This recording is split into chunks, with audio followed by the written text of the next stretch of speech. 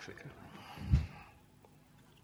Okay, so today we're going to be looking at God the Holy Spirit. And this is part 6 in the Holy Trinity, This is Our God series. Just a quick note on that one. I never expected to be doing 6 preaches on this one. When God put this in my head, he said, preach the Holy Trinity. And I thought, yeah, 1 preach. 6 preaches on, I'm only getting to the Holy Spirit. Amen. So John 14, verses 16 to 17.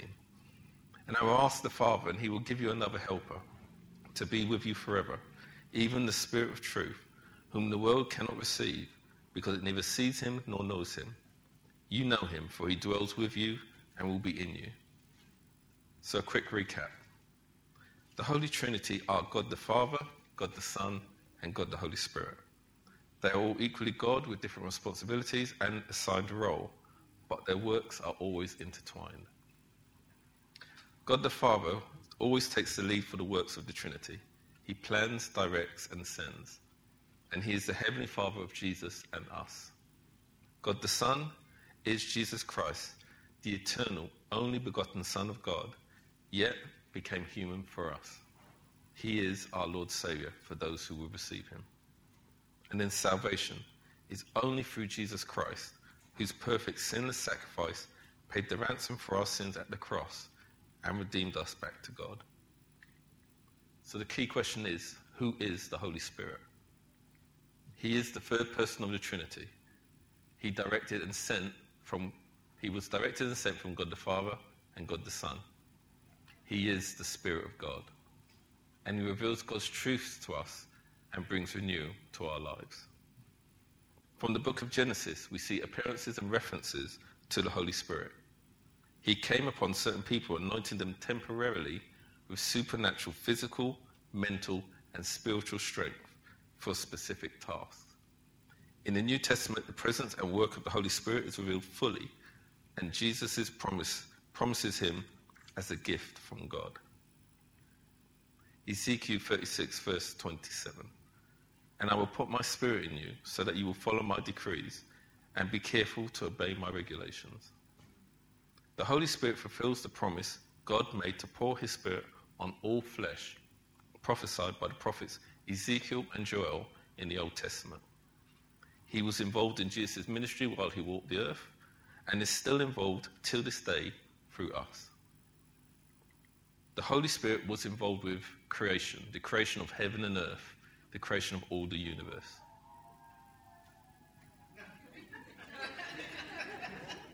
Amen. He was involved in the inspiration and illumination of Scripture. He was involved in Christ's incarnation, where that was in Jesus' conception as a human. He was also involved in Christ's resurrection, and today he is involved with the believers' regeneration and sanctification. The Holy Spirit is known by many names. Forgive me, I'm going to have to read out verses as I'm going along, but it's just for the sake of the recording. One of his names is the Spirit of the Lord, all the way in Judges 3, verse 10. The Spirit of wisdom, counsel, and knowledge in Isaiah 11, verse 2. The Spirit of grace in Zechariah 12:10 and Hebrews 10:29. The Spirit of God in Matthew 12:28. The Spirit of truth in John 16, verses 13 to 14. The Spirit of life, Romans 8:2. The Spirit of Christ, Romans 8:9. The Spirit of adoption, Romans 8:15. And the Counselor, Comforter, Helper in John 16, verse 7.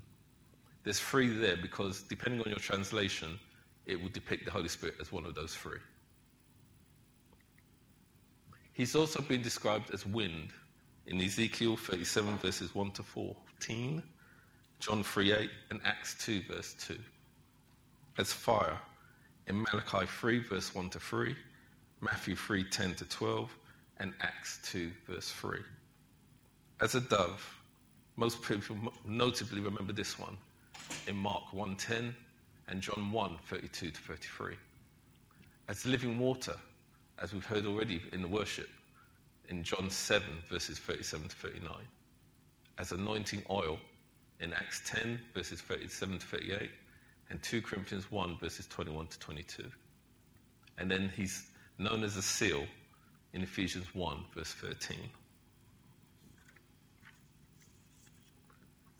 The following describes some truths and the works of the Holy Spirit. He will be with us forever in John 14, verse 16. Many will not accept him, and he lives in us and with us, seen in John 14, verse 17. He teaches and reveals God's truth to us, John 14, verses 25 to 26, and John 16, verse 13. He convicts us of our sins, John 16, verses 8 to 11. He brings glory to Jesus Christ, John 16, verse 14. He empowers us for service, Acts 1, verse 8. He indwells and renews all believers, Ephesians 3, 16 to 17, Romans 8, verses 9 to 11. He inspires prayer, worship, and prophecy, Romans 8, 26, and Ephesians 6, 18. And he prepares us for eternity with God, Romans 8, verse 1 to 4, and 2 Corinthians 3 to 18. Now, I know that's been a long slog, but the point I'm trying to make is the Holy Spirit does a lot. Look at the names, look at what we've just gone through, and that's the Holy Spirit. We take for granted sometimes the third person of the Trinity, but he's very much more applicable to you than you realize, and I hope we will explore that today. These are physical manifestations in the presence of the Holy Spirit. So notably, right at the beginning, he was seen as a mighty wind at the day of Pentecost. But if you look back at Ezekiel, he appeared as wind as well. Look back at the references that I gave you. He came as flames or tongues of fire, again, Pentecost. But he's still appearing fiery as we see him today. Speaking in different tongues, again, manifested at Pentecost. But I believe as Pentecostals, we do speak in tongues here, don't we? Yes. Amen. Prophetic words. You heard one today from Joe. That's the Holy Spirit. Healings. We've seen healings in this church. That's the Holy Spirit. Worship. We get this every Sunday. Worship. That's the Holy Spirit guiding these guys, leading you into worship. Falling down. I don't know about you, but in my early start as a Christian, I was constantly falling down. It got a bit annoying. Anyway, but the Holy Spirit was humbling me because, I needed to be humbled to get to what I needed to do. So I was, they would have to blow me. I'd be on the floor. And then there was heaviness. Sometimes I'd be on the floor and I can't get back up because what's God doing? He's dealing with me. He needs to deal with some of us as well. If he needs to push you down, let him do it. If he needs to lift that heaviness. Heaviness from God is good. Heaviness from the world, no. Then there's heat. Again, when I got saved, there was such heat going through my body. I felt like I was melting. And on occasions, I've seen it as well in baptism, where someone received that Holy Spirit and you feel the heat from that person. These things are real, church. I'm not making this up. Then there's the joy. We get touched by the Holy Spirit and you can't stop smiling. It's better than, the best cheesecake in the world. You're just on the top of the world. It's just pure joy. Even, I have to say, even better than maybe having a child. Not that I would do it, but I'm there to receive the child. Peace. I've never known peace like God's peace. In the midst of everything else, there's nothing like God's peace. And then laughter. I don't personally do that one, but I've seen other people where they're just laughing because the joy of the Lord is so full in them. And it's a beautiful sight. Acts 2, verses 1 to 4. When the day of Pentecost arrived, they were all together in one place. And suddenly there came from heaven a sound like a mighty rushing wind. And it filled the entire house when they were sitting. And divided tongues as of fire appeared to them and rested on each one of them. And they were all filled with the Holy Spirit and began to speak in other tongues as the Spirit gave them utterance. The Holy Spirit gave birth to the church at Pentecost. He is active in every believer, showing us our need for salvation through Jesus and draws us to him. He is the glue that holds the body of Christ together in unity and purpose. He equips us with his gifts to strengthen the body of Christ and to help others around us to grow in faith and love in God. The Holy Spirit took the responsibility in applying the finished work of Jesus in the lives of all his people. John 14, verses 25 to 26. These things I have spoken to you while I am still with you. But the Helper, the Holy Spirit, whom the Father will send in my name, he will teach you all things and bring to your remembrance all that I have said to you. The Holy Spirit is not a power source, a force, a thing, or an it. You can't flick him like a switch and expect him to just turn up and do what you want him to do. He is his own person with his own mind, will, and character. He cannot be tamed or controlled. He's unpredictable and incomprehensible. Although he undertakes a serving role, he is equally God in every aspect. He has emotions.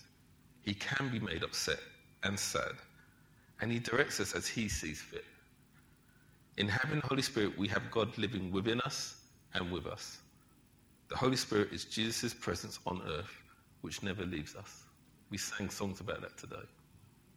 He ministers to both our heads and our hearts. He is our teacher in all things at all times. He reveals God's truth to us, as he is the Spirit of truth. Not the truth of the world's truth, but only the truth worth knowing. He helps us discern truth from error. 2 Timothy 3, verse 16. All scripture is breathed out by God and profitable for teaching, for reproof, for correction, and for training in righteousness. That's all of you guys. That applies to all of us. He is teaching us. Reproof. Sometimes we need a nudge. Sometimes we need a big nudge. As I said, when I first became a Christian, God was having to deal with me. For correction. Each one of us who's a parent, we know we have to correct our child sometimes. Even though we may not want to, God still wants to and needs to correct us. And training in righteousness. That's the one that we're all in. We've got to be pushing up the weights, running the marathons for the glory of God. Not for your glory, but for his glory. The Holy Spirit was responsible for inspiring all scripture through the human writers. He breathed into them God's wisdom to accurately reflect who God is, what he is like, and reveal his truth to the world. He is our helper and comforter, empowering us to live for Jesus and to take us through and encourage us in good times and bad. He provides God's strength, joy, and peace to us. He is the Spirit of adoption who confirms to our spirit that we are God's children. So why do we need the Holy Spirit? Again, I'm going back to Ezekiel 11, from verse 19. And I will give them one heart and a new spirit I will put within them. I will remove the heart of stone from their flesh and give them a heart of flesh, that they may walk in my statutes and keep my rules and obey them. And they shall be my people, and I will be their God. God gives us a new heart when we receive the Holy Spirit and the power and will to obey God's rules. He calls us to be his people. We cannot belong to Christ and be a child of God without the Holy Spirit. He keeps us from going astray. Ephesians 1, verses 13 to 14.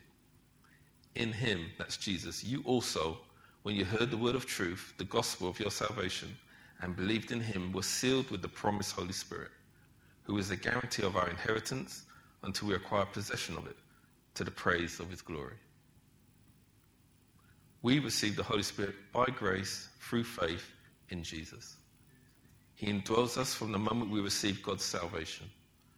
He becomes the seal and guarantee that we are God's now and forevermore.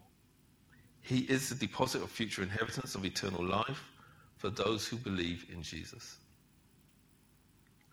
Jesus is the baptizer with the Holy Spirit. To receive the Holy Spirit, we must come to Jesus. God is happy to provide this precious gift to those believers who ask, and he has called to him. And once we have the Holy Spirit, he will never leave us. There are two types of Holy Spirit baptism. Baptism of the Holy Spirit, which is where we receive new life in Jesus at the moment of salvation. And then there's baptism in the Holy Spirit, where we're empowered for service to experience the fullness of the Holy Spirit. We need to be born again of the Spirit, as Jesus instructed Nicodemus in the Gospel of John. Those two are very big subjects, so I'm not going to touch on them today, but I'm going to go into more detail in the following preach about spiritual gifts. The Holy Spirit gave us new life from the inside, our hearts and minds, which work outward for our words and actions. And that's what we see with the fruits of the Spirit being exhibited by us. He is responsible for our spiritual rebirth for the glory of God, transforming us into God's new creation. He reveals the work that God has done for our salvation. God sent the Holy Spirit to us to cleanse us through sanctification, but also for us to know better who God is through Jesus. He bears witness to Jesus through our prayers and through his word. He creates a hunger within you to know more about Jesus and God.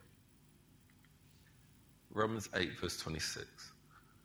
Likewise, the Spirit helps us in our weakness, for we do not know what to pray for as we ought, but the Spirit himself intercedes for us with groanings too deep for words.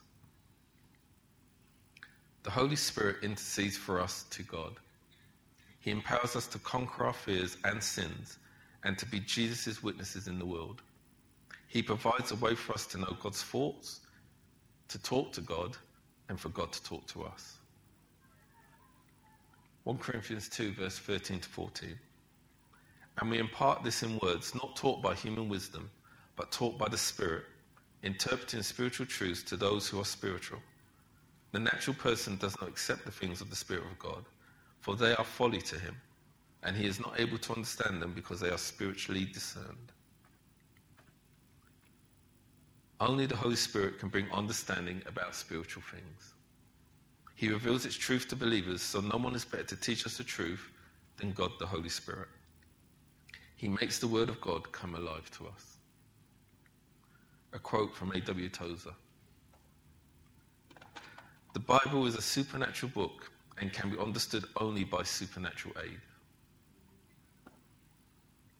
So what is our relationship with the Holy Spirit? 1 Corinthians 6, verse 19 to 20. Or do you not know that your body is a temple of the Holy Spirit within you, whom you have from God? You are not your own, for you were bought with a price, so glorify God in your body. The Holy Spirit establishes us as a dwelling place of God, and we become a living temple of the Holy Spirit. From Pentecost till now, he permanently indwells every true believer. Where we go, he goes, and where he wants to go, we should follow, but we don't always. We can grieve the Holy Spirit through unforgiving or bad thoughts, actions, and attitudes which are not of God against others, friends, and foes alike. He is our spiritual and moral barometer or measure, and we must listen to him at all times, lest we go wrong, or worse, go away from God. Galatians 5, verse 17 to 18. For the desires of the flesh are against the Spirit, and the desires of the Spirit are against the flesh. For these are opposed to each other, to keep you from doing the things you want to do.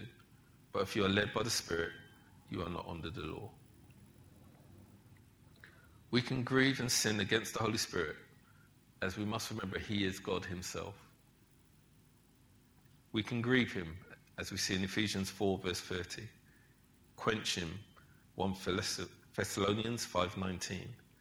Blaspheme him, seen in Mark 3, verse 29. Insult him, Hebrews 10, verse 29. Lie to him, Acts 5, verses 3 to 4. That's the story of Ananias and Sapphira when the church was just really building up from the Jewish population, and they were selling their properties to look after the poor, something we as Christians still need to do. But they sold their property, but they gave a different amount back to Peter and the apostles than what they actually sold it for. And Peter straight away, by the Holy Spirit, it wasn't Peter, it was the Holy Spirit, rebukes them and says, you're going to die. And they drop dead. That's the harshest one I've seen in the presence of God in the New Testament. So just be careful. Don't think all of the Old Testament's time for judgment that God brings is over because of the New Testament and the blood of Christ. God's judgment, if you do something pretty bad, he will take very strict judgment on you. Resist him, as seen in Acts 7, verse 51. When we have the Holy Spirit, our sin against God grieves and causes him sorrow.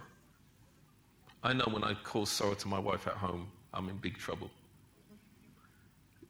Now, if I multiplied that by 100, 100,000, 100 billion, it wouldn't compare to the sorrow I'm causing the Holy Spirit if I'm sinning against him. Because he's a precious gift, given at a great cost. So we shouldn't take him for granted. We are commanded not to grieve him. Resisting the Holy Spirit hinders his work of sanctification, which is detrimental to us. Sanctification is continuous, church. It doesn't stop once you receive salvation. It continues until we go back home to Jesus. So you want him to do the work? It's just like you invite someone who's doing some work at your house. You want them to do the work right, don't you? You don't want to be constantly bringing them back, paying X amount of money to fix a problem they should have fixed in the first place. God's not that sort of God. He wants to make you right first time because he's going to be spending eternity with you guys. Yeah? I don't want some half-made Christians up in heaven with me.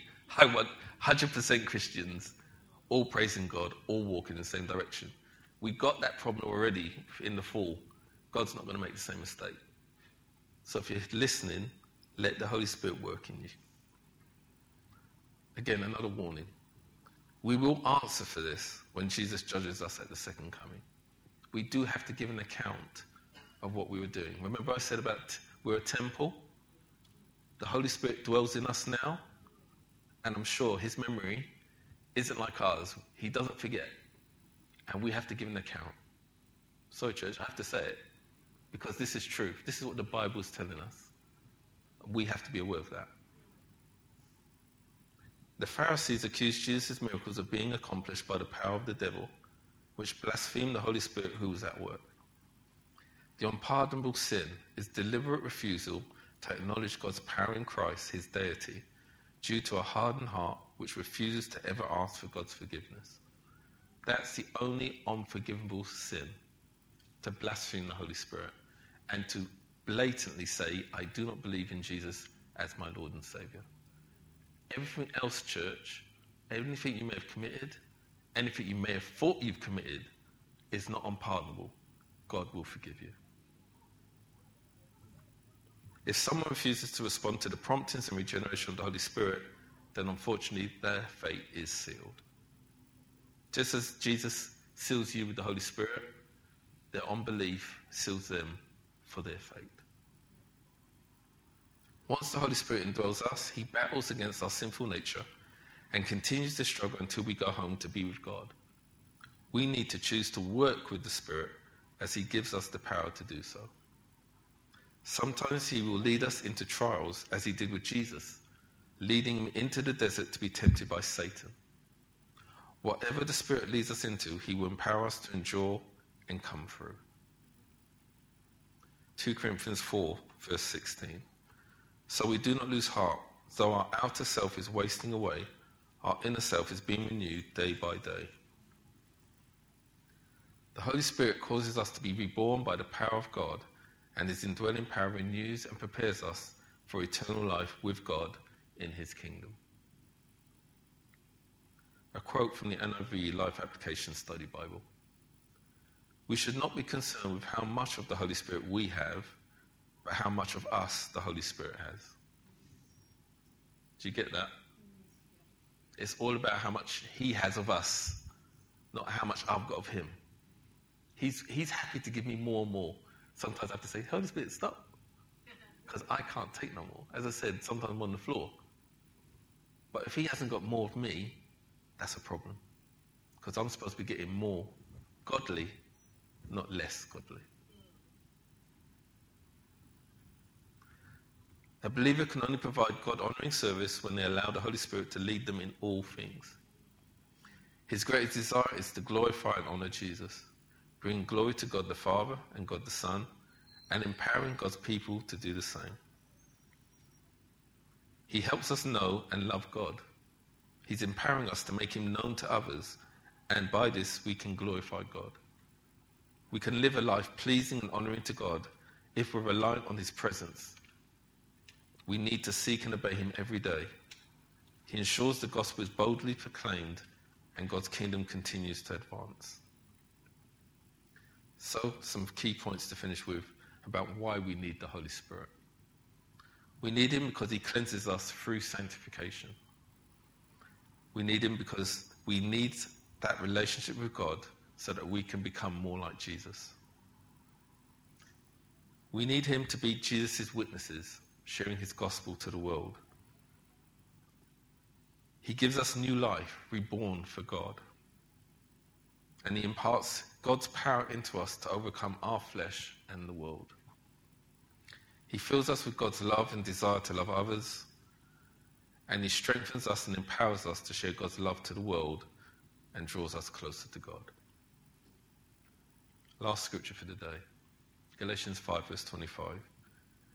If we live by the Spirit, let us also keep in step with the Spirit. God's desire for us is to encounter and experience more of him, and we need to draw to Jesus by the promptings of the Holy Spirit to do this. I pray that we strive to stay in step with the Spirit to ensure this happens every day and develop a deeper relationship with God. Amen.